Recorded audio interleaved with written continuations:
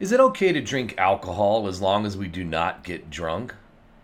Is the wine we read about in the Bible the same as the wine we have today?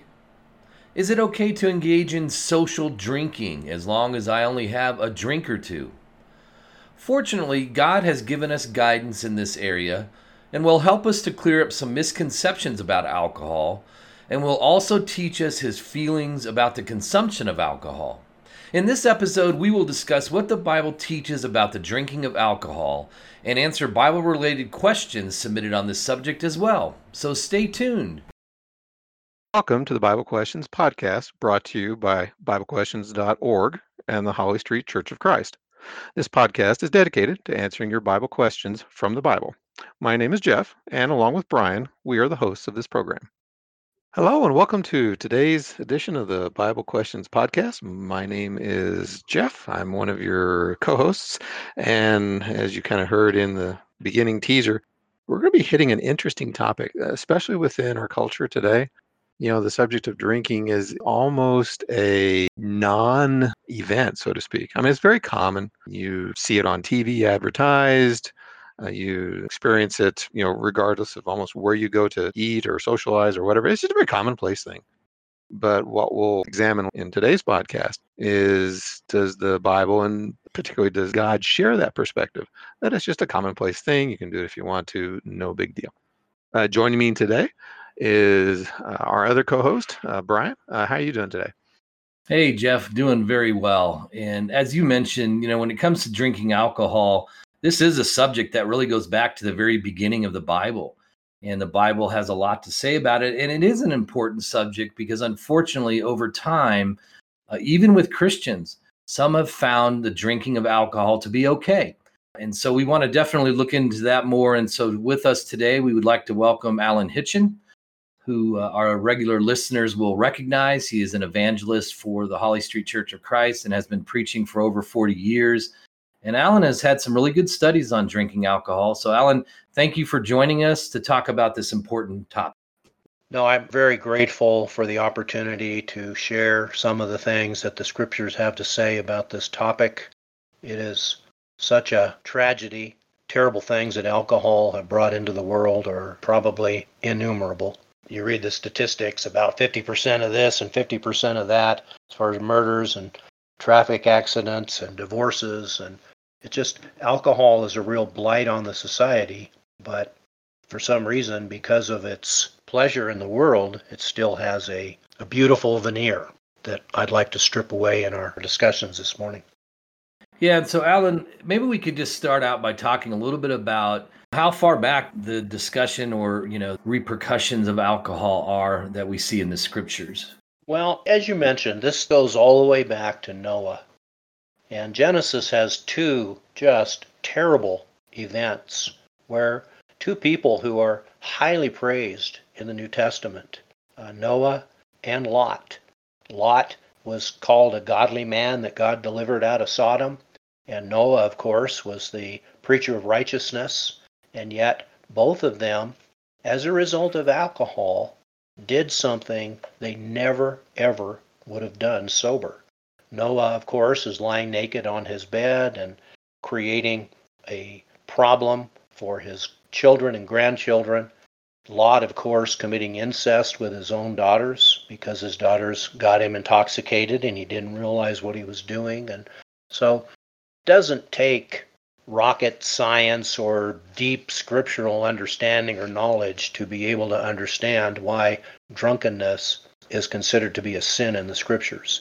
And of course, in our culture, anything that requires sobriety, if you are not sober, you're going to be arrested for driving, for flying a plane, for even certain occupations. You just cannot you can't have that impairment of alcohol. So the question about drunkenness is something that no one could really make the argument against. God placed drunkenness in 1 Corinthians 5, in 1 Corinthians 6, in Galatians 5. And the one I would like to focus on this morning is in Romans 13. So, Jeff, you want to read Romans 13 for us, verses 12 through 14? Sure, my pleasure. The night is far spent, the day is at hand. Therefore, let us cast off the works of darkness, and let us put on the armor of light. Let us walk properly as in the day, not in revelry and drunkenness, not in lewdness and lust, not in strife and envy, but put on the Lord Jesus Christ and make no provision for the flesh to fulfill its lusts. So Paul clearly, and of course the Holy Spirit through Paul, is clearly telling us that one of the works of darkness is revelry and drunkenness. Now we'll talk about revelry a little bit later in our discussion this morning, but drunkenness is clear. Drunkenness means you are not sober, that alcohol has taken such hold in your mind that you are no longer able to make wise decisions. It's what happened to Lot. It's what happened to Noah. And from all indications, it's what happened to Nadab and Abihu, because after they were killed, God gives the rule or the law that whenever a priest is ministering in his priesthood, he shall not be under the influence of alcohol. So it very well could be that even the terrible events that happened to Nadab and Abihu, alcohol had a role to play in that. And of course, for multitudes of Christians, that's enough. If the drunkenness is a sin, then anything that could lead to drunkenness, we don't want any part of. Jesus made an interesting point in the Sermon on the Mount. He said, murder is not the beginning, it's the end. The beginning of murder is anger, and the beginning of adultery is lust. So the beginning of drunkenness is drinking alcohol.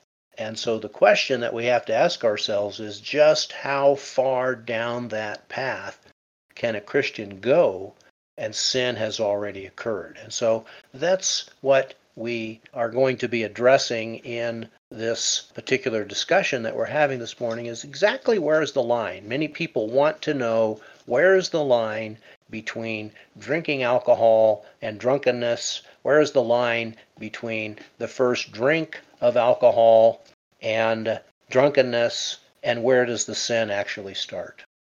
Well, and that's a good point because I know a lot of times we will get questions to the website along similar lines like, well, is it okay to drink so long as you don't get drunk? Or is social drinking okay? Or is having, one or two glasses of wine before dinner, okay, etc. Because in many ways, people will see, well, the falling down drunk or the staggering drunk or the vomiting drunk is, yeah, that's not something we want to get into. In fact, in some ways, even our culture sees that. There used to be a time when, the, staggering drunk, like on TV, situation comedy shows, was a laughable matter. I think even today, in some ways, we've grown a little bit more sophisticated, so to speak, and we recognize that as wrong, because of all the problems you indicated with, divorce, murder, broken families, car crashes, etc. But people still like it, and so often we will get questions like you're, alluding to that said, well, where do you draw the line? Well, and that's a very difficult thing. I was reading an article this morning that stated many countries have now gone to zero point 0.05 as the point of drunkenness where you can be charged, where you're no longer considered sober. So drunk driving is determined by how much alcohol is in the blood. Most states in our country, it's 0.08 for drunkenness, 0.05 for driving under impairment. Both of them are considered to be illegal. And certainly, if it's illegal to drive that way because you're drunk, then the Christian would have to say, well, then it would be wrong for me because drunkenness is a sin. And if my culture has determined that this blood alcohol level makes me drunk, then it's going to be tough for me on the judgment day to go before God and say, Lord, I wasn't really drunk because I wasn't driving. Well, no, he just says drunkenness is a sin. Drunkenness itself is a sin. And so finding that point is what we have to do as Christians. And of course, most Christians that I know, myself included, I don't touch it. because it's too dangerous. It's just incredibly dangerous, and there's no reason to be involved in alcohol at all. And we'll develop this as we discuss it. But the problem that we run into is that sometimes God uses the term wine. And of course, we have to understand that historically, the beverages that we have today didn't exist in the Old Testament. It didn't exist in many of the scriptures that we're reading about. For the most part, they had wine, which would have been fermented grape juice, which we call wine today. But even then, our wine is a little different than theirs because with distillation, we can get the percentages of alcohol much higher than they could. So when we read about wine and strong drink in the scriptures, we have to be careful that we don't apply what we have today to what they have, because we've made some advances. I guess if you want to call them advances, maybe we might call them that things have gotten much worse, but we make alcohol much more potent and much more dangerous than they were having to deal with. Well, and I appreciate the comment you made, a few moments ago. I mean, we could get into, a real technical discussion about, what's the size of the drink, how many ounces, and what's the percent alcohol by volume of the drink, and what's your body weight, and what's your liver functionality, and all that sort of stuff. But setting all the detailed technical discussions aside momentarily, we, should come back to, what's the general principle, right? And as you've already pointed out, it's not only drunkenness, but things that lead to drunkenness.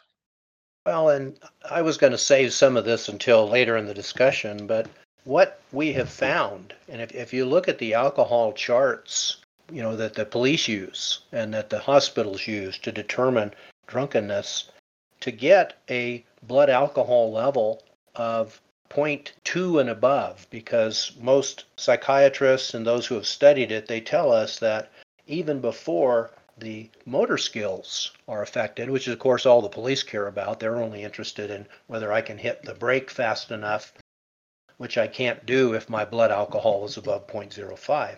But what we've learned is that inhibitions and the ability to say no to a temptation, that starts about 0.02. So whereas we might be legally drunk in the sense of what the government would call it if we were driving under the influence with a blood alcohol level of such and such amount. And God says, no, you're drunk when you can't say no to temptation like Noah and Lot. You're drunk when you make a foolish decision like Nadab and Abihu did. And so we, as God's people, we have to understand that being sober and putting off the works of darkness is one of the highest priorities that we have. And so if we know drunkenness is a sin, but we now know from medical science that drunkenness is actually a tiered thing, that the first tier is inhibitions, where I can say no to sin. The second tier is motor skills. And so long before I'm staggering or long before I don't make good decisions regarding motor skills, I'm already drunk in the eyes of God, because a temptation I would have never given into, or a word I would have never said, or a conversation I would have never gotten involved in is now possible because there's 0.02, which is less than one drink. So many people are already drunk after one beer or after a small glass of wine as far as God is concerned. And just because you don't get into a car, or just because you're not even aware of it, because that's the downside of alcohol, is the more you drink, the less you can make good decisions. And so, where do you draw the line? And I think that as we get through with this material, we're going to see that the clearest place to draw the line is don't touch it. Don't get near it. It's dangerous, and you don't know where the line is. Where's the line for being drunk? Well, I could get a shot. I mean, I can take blood route, and they can say, well, your blood alcohol is such and such. Well, what does that mean?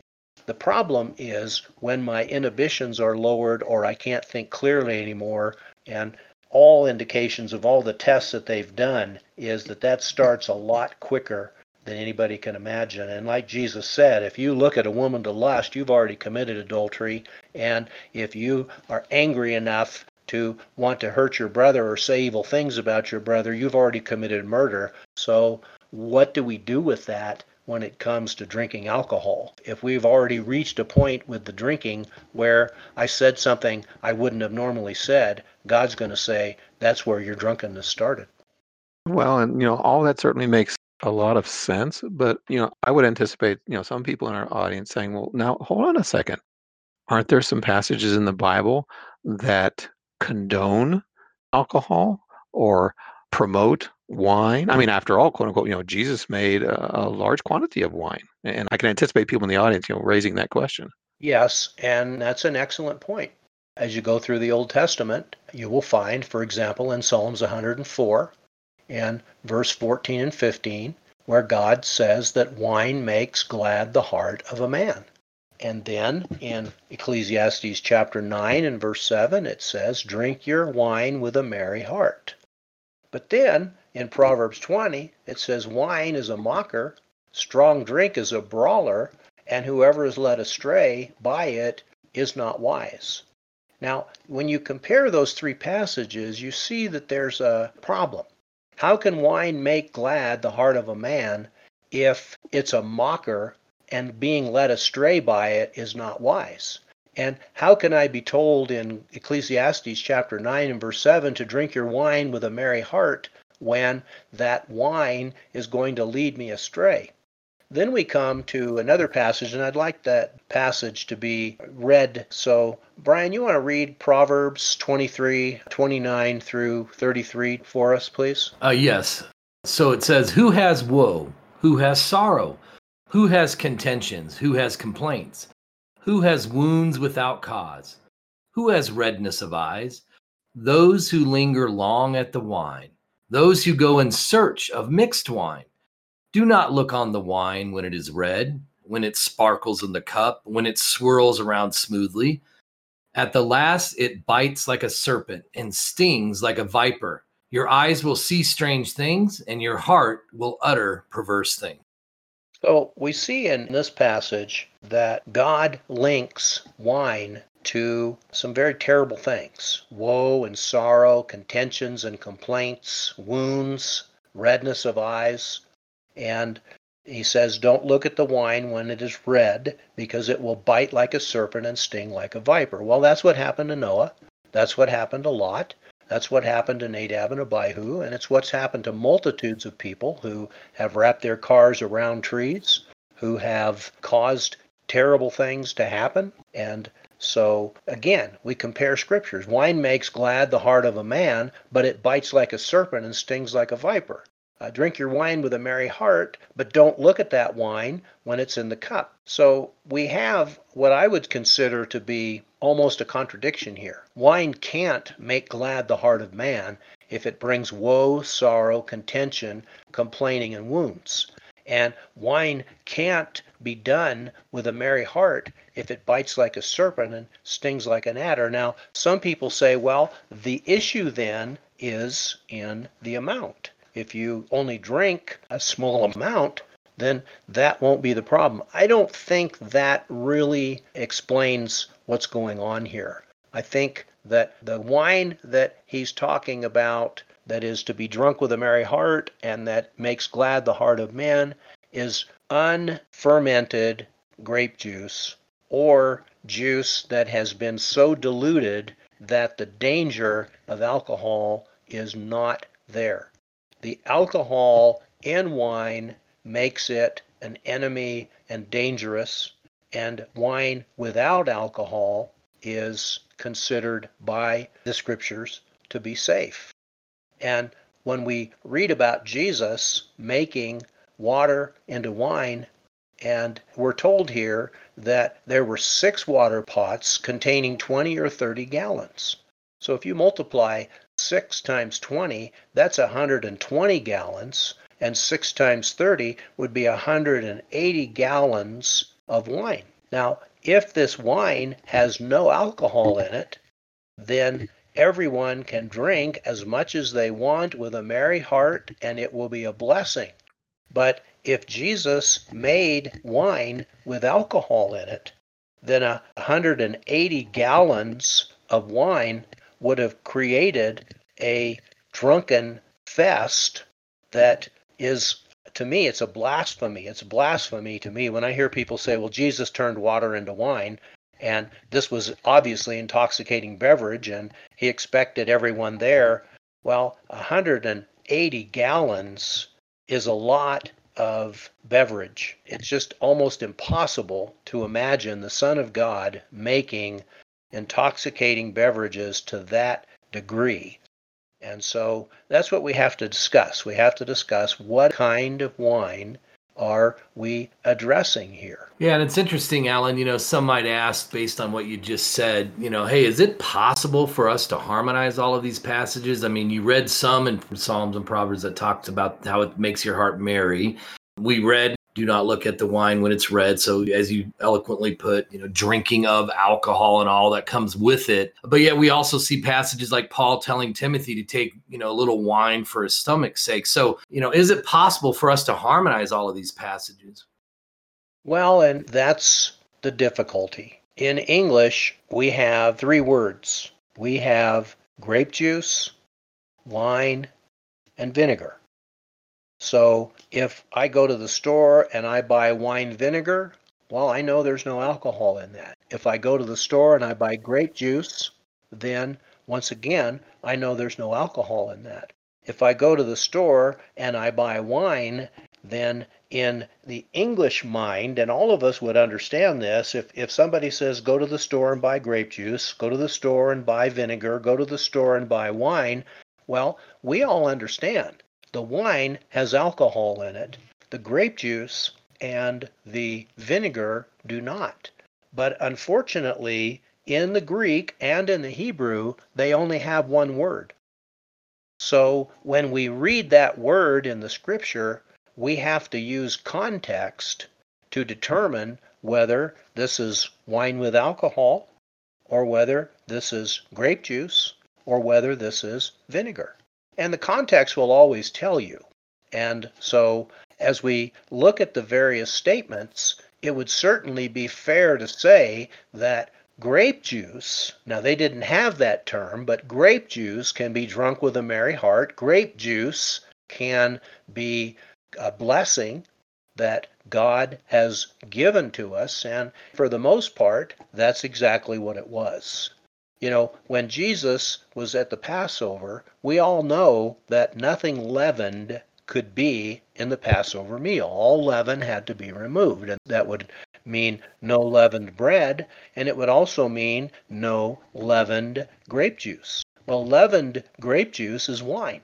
Wine that has been allowed, the leaven or the yeast has been allowed to work in that, and that's what creates the alcohol. Well, they could not have that at their Passover meal. They had to have things that had no contact with leaven, and they were wise enough, and so are we, to know that if you have wine, that's leavened. That's leavened grape juice, just like bread that is leavened has leaven in it. And so as we look at these things, we start to realize that even the scriptures make a clear distinction between a wine that is leavened and a wine that is not leavened. Unleavened bread means it doesn't have any yeast in it. It has never risen. It has never gone through the process of corruption. And unleavened grape juice would be exactly the same thing. Now, some people tell us, well, they didn't have the ability to do that back then, but of course they did.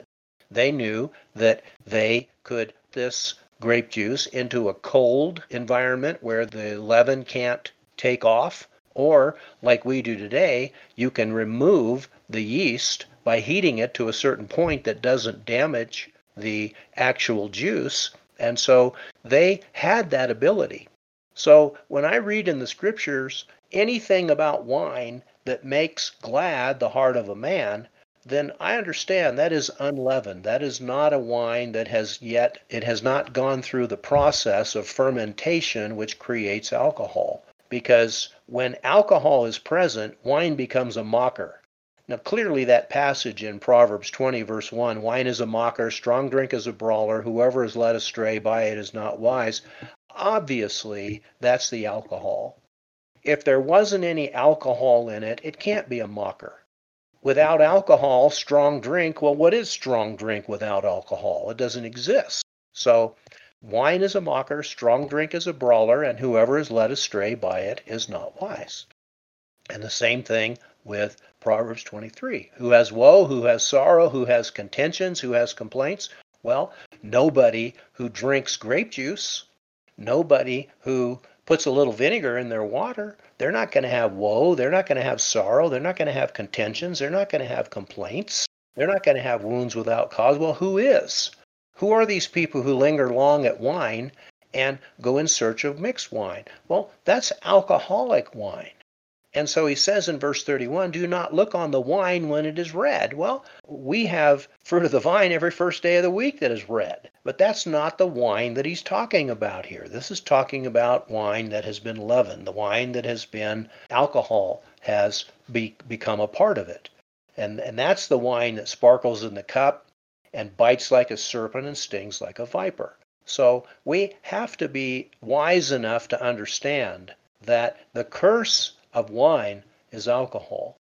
Unfortunately, yayin, which is the Hebrew word, and oinos, which is the Greek word, they can be used for alcoholic, non-alcoholic, leavened, unleavened, new wine, wine that has been fortified to the highest degree possible, and they only had one word.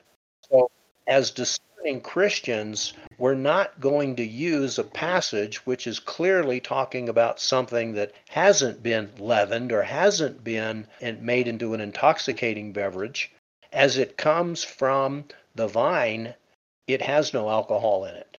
Now, man can do things to increase the alcohol or decrease the alcohol. But the point is, the passages that are condemning wine are not condemning non-alcoholic wine, and they're not condemning grape juice. They're not condemning vinegar. They're condemning a substance that has alcohol within it.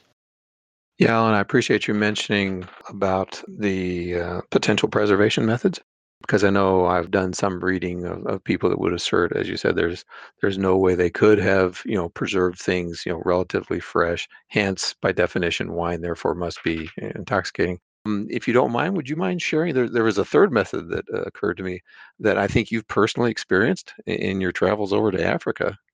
Oh, yes, that's correct. Sometimes in Malawi, they can't grow grapes and they can't get grape juice. So sometimes they will get raisins and they will boil them. But as a last ditch effort, they will get wine and they will boil it. And boiling it, the alcohol comes out and there is no more alcohol. And then it becomes safe again. So there are means by which things can be rendered safe or things that can be rendered much more dangerous. And that's a serious problem. But as I mentioned, and I'll mention it again and again, the more alcohol that exists in a substance, whether it's whiskey or rum, whether it is beer or wine, whether it is any other alcoholic beverage, the more alcohol, the more dangerous. The less alcohol, the less dangerous. There's just no question about that. If you look at the scientific studies, they tell you one drink equals 1.5 ounces of 80 proof liquor, 12 ounces of beer, or 5 ounces of table wine. So 5 ounces of table wine, which, what is it? I think there's 16 ounces in a pint, which is 2 cups. So 5 ounces would be less than most of us would even consider to be a drink. And the same thing with 12 ounces of beer. One beer is enough, has enough alcohol in it to create the problem that medical science says impairment begins. I'm looking at this chart here. Even a 200-pound man drinking one of these drinks is going to be at 0.02, and all science tells us impairment begins. So the first drink already brings enough alcohol into the system where we are impaired. And if we're impaired, we're drunk as far as God is concerned. So it happens much more quickly and is much more dangerous than people realize. Well, and I think you made the point earlier. It's one of those substances, like the more you get into it, the less you can discern what's going on with you. Well, it's quote unquote slippery slopes. And it's just like all lust. Once you're under the influence of anger, once you're under the influence of sexual desire, things that were impossible become possible. As Jesus said, without anger, you're not going to commit murder. Without sexual lust, you are not going to commit adultery. And without alcohol, you cannot be drunk. You cannot be made intoxicated. And of course, people like to use Timothy, take a little wine for your stomach's sake, but that's medicinal. And even we recognize there is a medicinal use for alcohol. We use it in NyQuil.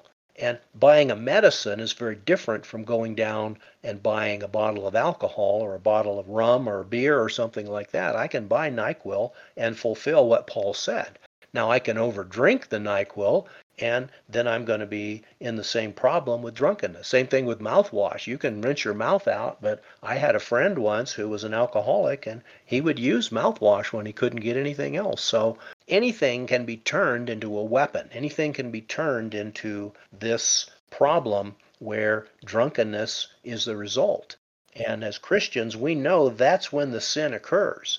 And we have to be wise enough to know where that line is. But if you think about it, if 3 ounces of wine, 3.5 ounces of wine, would cause me to be tipsy enough where I couldn't make good decisions, then Jesus made 150 to 180 gallons. Do you know how many ounces that would be? Do you know how many people could become so intoxicated that they couldn't even move with that amount of alcohol? And yet people with a straight face will tell me Jesus turned 180 gallons of water into wine, and it was an intoxicating beverage. And to me, as I said earlier, if it causes sorrow, if it causes redness of eyes, if it's a mocker and a brawler, Jesus wouldn't make that.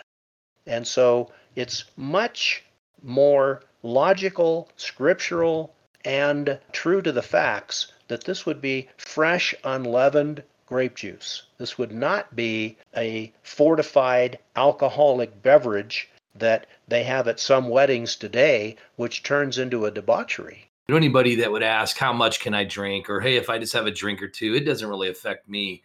As you pointed out, physiologically, it's proven, after that first glass, if you will, it's going to affect you at some level. In addition to the inhibitions that you mentioned and, the degradation, if you will, of your judgment, and now you start giving into temptations that you may not have. Alcohol also physiologically has shown to cause you to desire more alcohol. So if you have a drink or two, it's going to cause you to want 3 or 4 or 5 drinks. Well, now you're quickly heading into that drunkenness. And then over time, people that drink and drink, well, they need more to feel the effects of alcohol. So now they're drinking a lot of alcohol. So anyhow, I kind of liken it to somebody saying, well, you shouldn't lie, but it's okay to tell a little white lie, or it's a little sin. As we've touched on, we have to be realistic here, and we have to understand its effect on our bodies, and just realistically understand that it's going to lead us down a path that we do not want to go. And it's such a sad thing to hear Christians argue or try to prove that social drinking would be acceptable to God, when the reality is that our own medical science has now determined that one drink has already pushed you past the threshold. Unless you weigh 250 pounds or more, one drink pushes you into impairment. And a lot of study has gone into drunkenness now. A lot of study has gone in. How much is safe? And essentially, one drink puts a lot of people into what would be considered a fine if they were caught driving with that much on board, just one drink. Well, if our medical science can figure that out, then God, who is infinitely wiser and who knows exactly when the impairment begins, he would consider us to be drunk.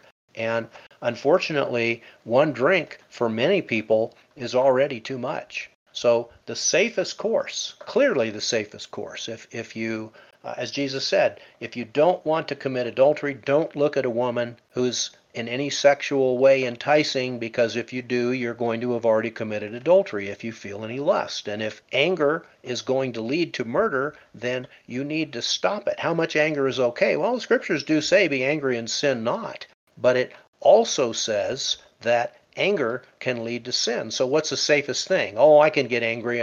No, I don't want to get angry at all. And I don't want to have any sexual lust at all. And so I don't want any alcohol on board because I can't determine exactly where the drunkenness starts, but I know it starts a lot sooner. And so if I don't drink at all, I know I'm safe. But if I have that one drink, I may already be drunk. I may have already sinned. And so how do I want to handle that? Well, the way I want to handle it is I don't want anything to do with it. And I think the scriptures are pretty clear on that. Well, and even in some ways, we see that reflected in, questions we get to the website. I'm thinking about the classic question, is it okay to drink as long as you don't get drunk? And just that sense of, well, it's okay. It's an okay beverage. Yeah, at the extreme, you might get entangled with it, but in general, shouldn't it be okay? And as we've tried to make repeatedly in the podcast today, that's certainly not the view the Bible has. It's not okay with some danger maybe out there in extreme cases. No, it's definitely not okay. Well, I made up my mind a long time ago. The alcohol industry, the scripture says don't look at the wine when it's red. Well, that's exactly where the alcohol industry wants you to look at the wine. They want you to look at the wine just before it causes drunkenness. And really, the only people that can use alcohol like that would be Christians and people who are aware of its danger, so they stop with the one drink. I am not going to allow the alcohol industry to use me as a proof that you can drink alcohol sensibly or you can drink alcohol with wisdom. Yeah, I think a Christian could do that. I think any Christian could probably drink just a tiny amount of wine, but they would be causing people to stumble because most people can't do that.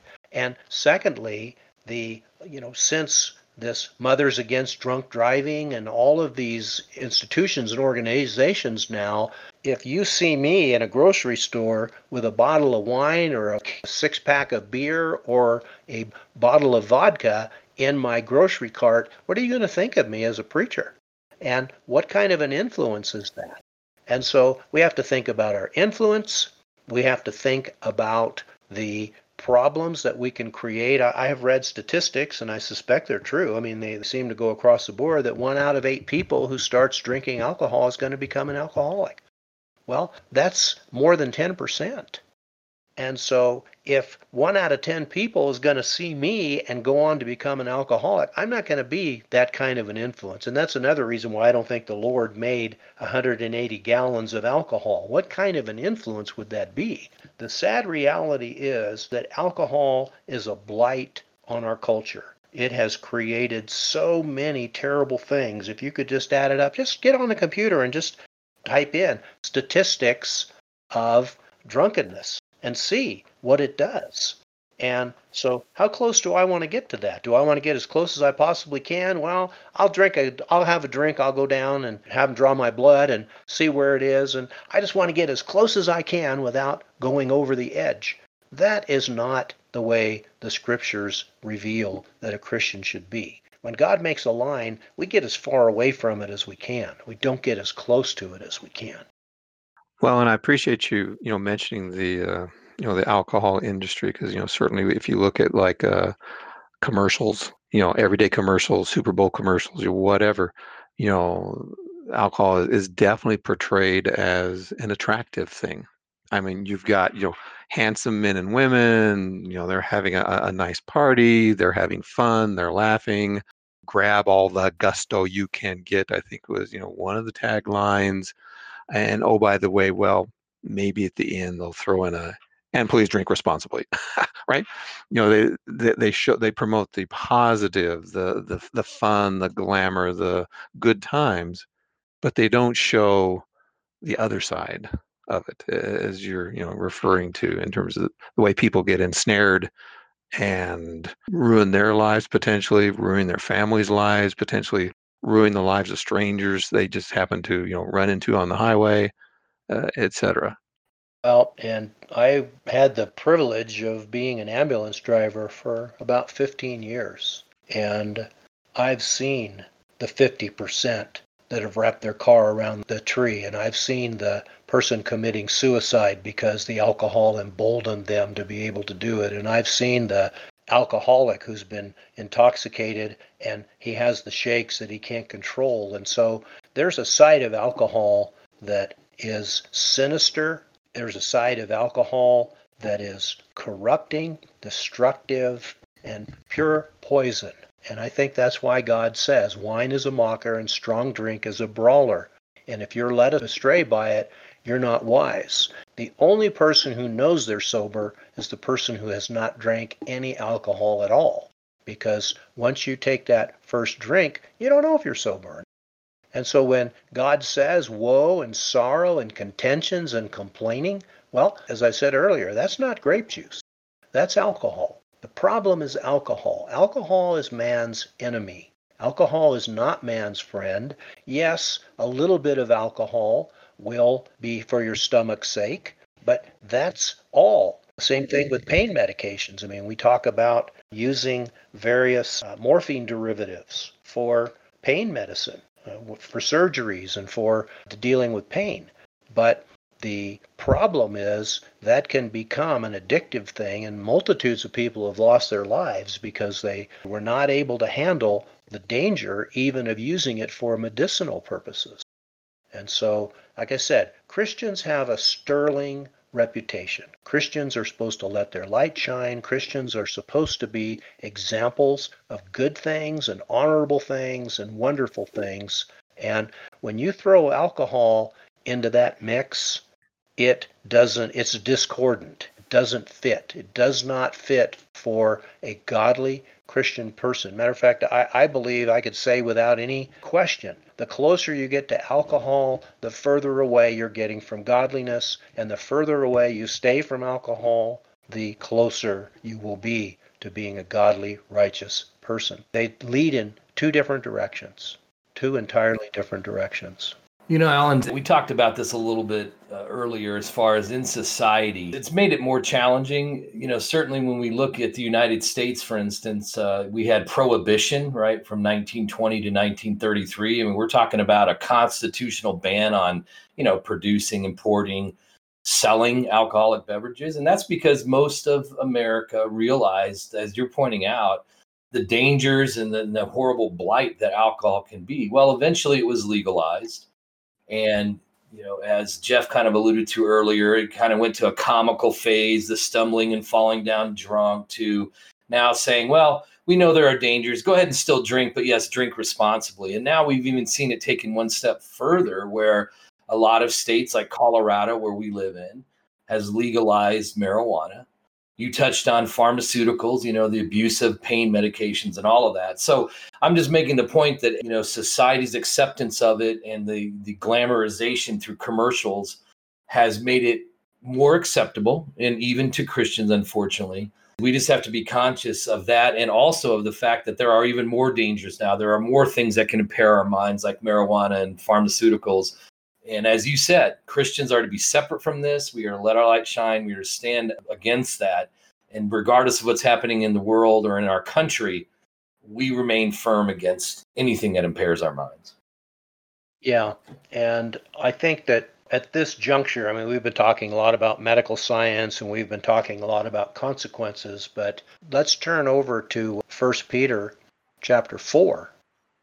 And when you get to 1 Peter chapter 4, if you look carefully at verses 2 and 3 and 4, I think we get a clearer picture here of not just alcohol, but all of the things that the flesh can bring into our lives. And he deals with three different aspects of the use of alcohol and drugs here. So one of you guys, can you read 1 Peter chapter 4, verses 2 through 5? Yeah, I've got that. Of course, Peter, or the Holy Spirit through Peter, up in verse 1, talks about us and ceasing from sin. And then beginning with verse 2, that he should no longer live the rest of his time in the flesh for the lusts of men, but for the will of God. For we have spent enough of our past lifetime in doing the will of the Gentiles when we walked in lewdness, lusts, drunkenness, revelries, drinking parties, and abominable idolatries. In regard to these, they think it strange that you do not run with them in the same flood of dissipation, speaking evil of you. They will give an account to him who is ready to judge the living and the dead. And I think that the more we study this passage, the more cautious we're going to be. Because once again, when you deal with lusts, lusts are not the actuation, they are the thing that leads to the actuation. So I may never commit adultery, but if I have sexual lust, then whatever brings that sexual lust into my mind, whether it's pornography or whether it is just going to a place where women are not going to be dressed appropriately, anything that starts the lust, and Jesus said, the moment you lust, the moment you look to lust, you've already committed adultery. And the same thing with anger. Well, here we find now it's global, that it's not just adultery, it's not just anger, it's every sin that a man can commit or a woman can commit. It starts with a desire. That's what the word lust is. It's a strong desire. So we need to stop living the rest of our time in the flesh for the lust of men. Now you remember in 1 John, John talks about the fact that all that is in the world, the lust of the flesh, the lust of the eyes, and the pride of life are not of the Father, but of the world. And unless we cease from these things, we will not live forever with God. So as we start into verse 3, we've spent enough of our past lifetime doing the will of the Gentiles. Well, again, the will of God is that we are constantly sober. The will of the Gentiles is that we find things that will decrease sobriety and allow us to give in to things that we would normally be smart enough and clear thinking enough that we wouldn't touch. And so he talks about lewdness, which of course is generally tied to sexual things. It is immodest apparel, it is lewd talk, it is songs that are vile, anything in the realm of lewdness and lust. But then in quick succession, we have drunkenness, revelries, and drinking parties. And these are three different degrees of alcohol. Alcohol at its fullest, most potent, dangerous is drunkenness.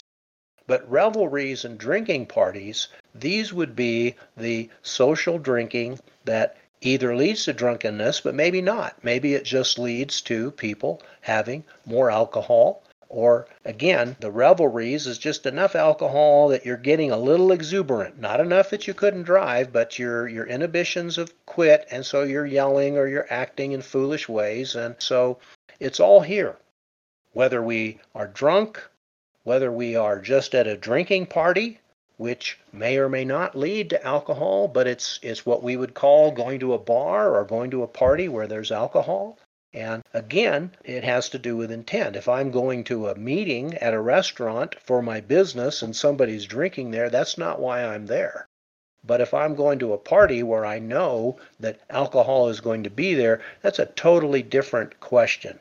It's one thing to be in a situation where alcohol is possible, but I'm not going to do it, and that's not why I'm there. But those people who come out for a drinking party or social drinking in a home, that's not the place for a Christian to be.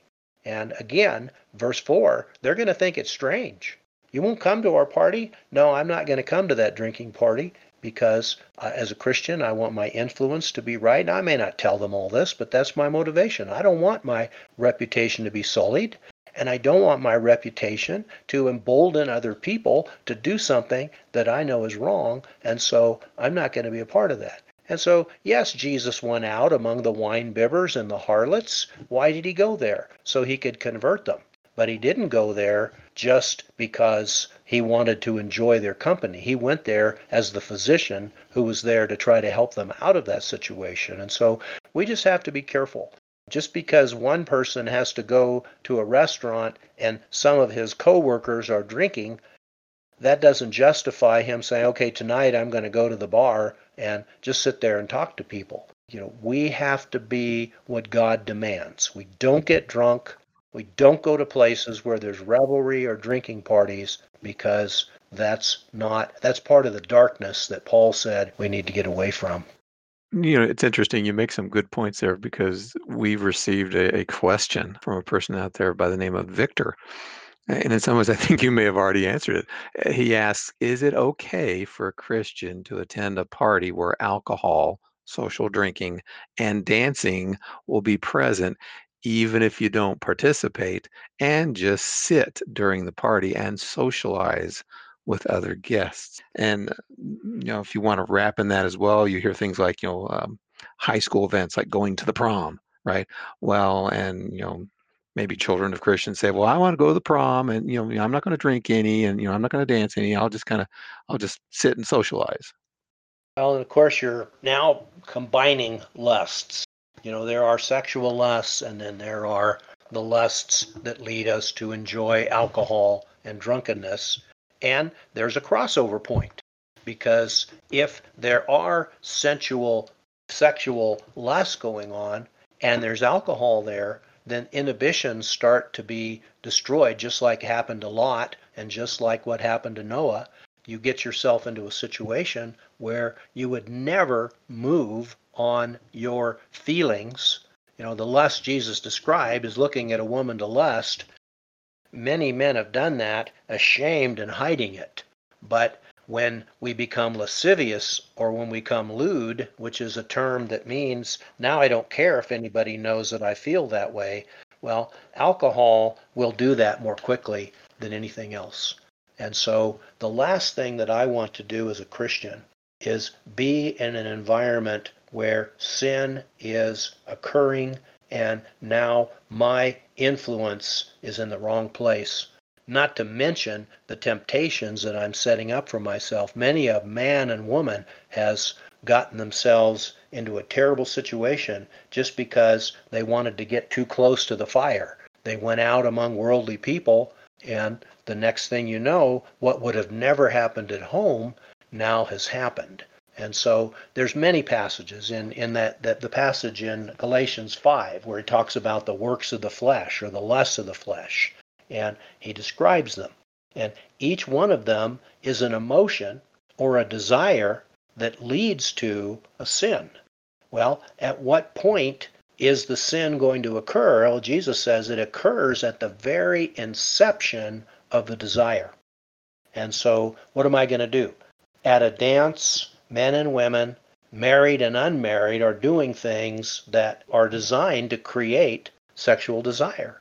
I'm not going to be there. Prom, a dance, a bar, a party where people are having alcohol and dancing, that's not where the Christian is going to let his light shine.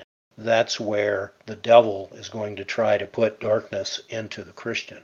And so my advice to people is come out from among them, be separate, don't touch anything unclean, and purge yourself of all filthiness of flesh and spirit. So these are things, like I say, there's certain lines, alcohol for medicinal purposes, and then there's alcohol for sensuality and alcohol for things that are going to lead to sin. And that's where God says, don't look at that cup and don't get around that stuff. Well, and I think in a few moments ago, you also at the other end of the spectrum about going to a football game, basketball game, or going into a restaurant that happens to serve alcohol, beer as well, and perhaps being able to make a distinction with that as being a secondary, not strongly influencing kind of environment, as opposed to going to the bar, so to speak.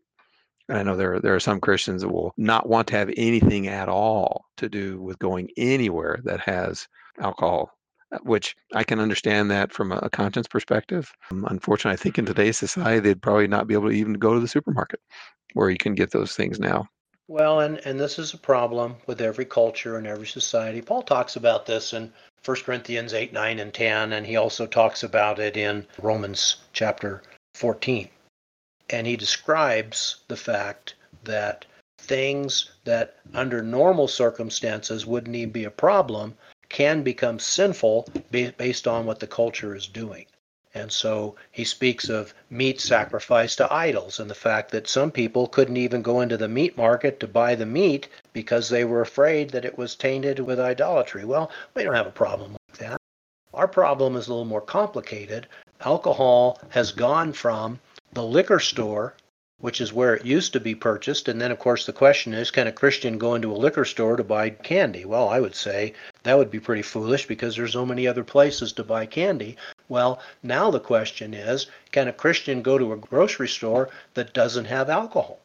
And the answer is probably not. Most cultures today, you can't find something like that. Well, Paul made it pretty clear. He said, when I told you not to be around covetous or drunkards, I'm talking about brethren because you can't leave the world. You can't get away from the people who are doing these things.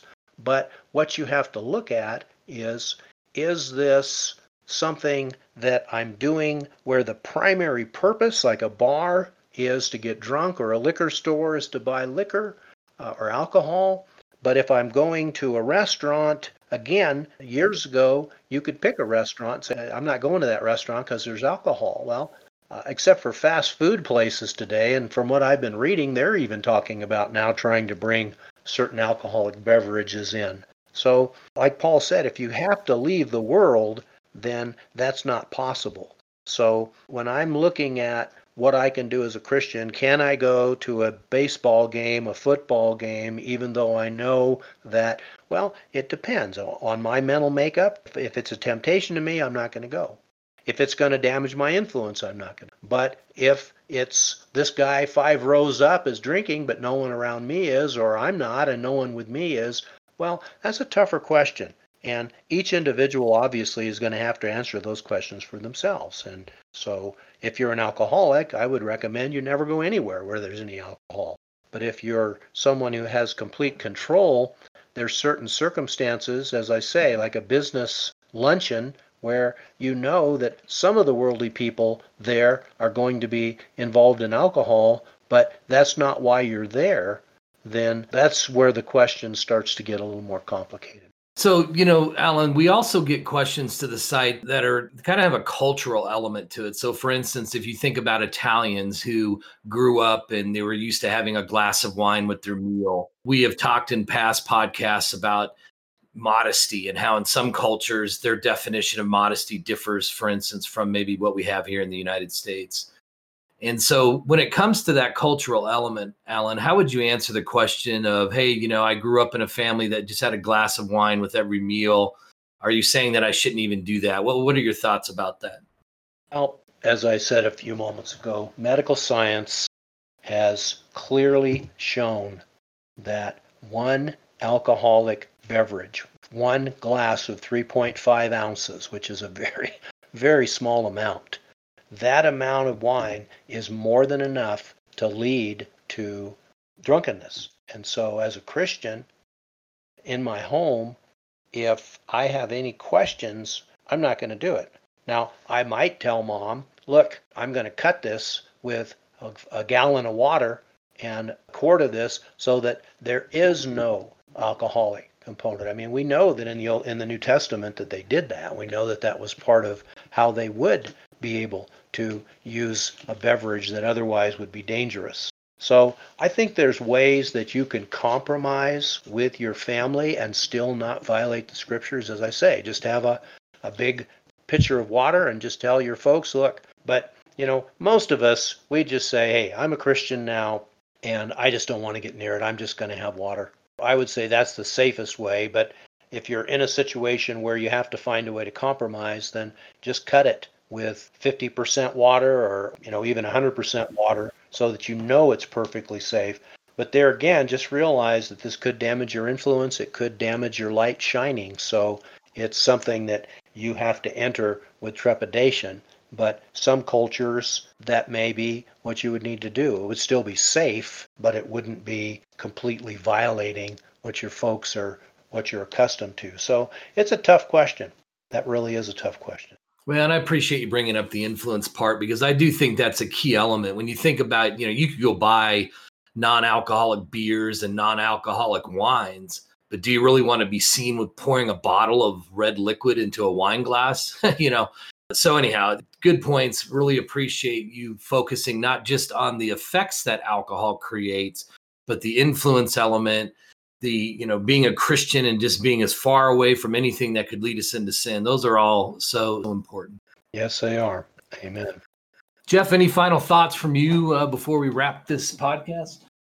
So if you go to www.biblequestions.org, go to the menu item that starts with the word topics. Primarily for today's podcast, I would recommend three topics. One is under D for drinking. Immediately under that, you'll also see drug abuse to handle some of the things we were mentioning regarding prescription drugs, not to mention illegal drugs. And then finally, S for self-control, which really is if you want to get to the root of everything we've been talking about today, is the foundational principle of having self-control, being sober, etc. So S for self-control, D for drinking, and D for drug abuse. Excellent. Yeah, really good resources. Please, everyone who's listening, take the time to study this more deeply, consider the points that Alan's made, and make that decision to just completely stay away from alcohol. There is really nothing that is to be lost, Alan, right? By not drinking. And Alan, I just also want to thank you. Jeff and I both, of course, want to thank you for taking the time to come on and talk about this very important subject. Well, it is an important subject. And as I say, millions and millions of people have been destroyed because of alcohol. It is a door that we would be very wise either to never open or to close as quickly as possible, because there's nothing but grief and sorrow that can come of it. Thank you for listening to this edition of the Bible Questions podcast. We invite you to visit our website at biblequestions.org, where you can find over 1,000 scripture-filled articles on a wide variety of Bible topics, along with 24 free Bible study lessons and other Bible study aids. Plus, you can submit a Bible question to us to get a personal response within a couple of days. Check it all out at biblequestions.org.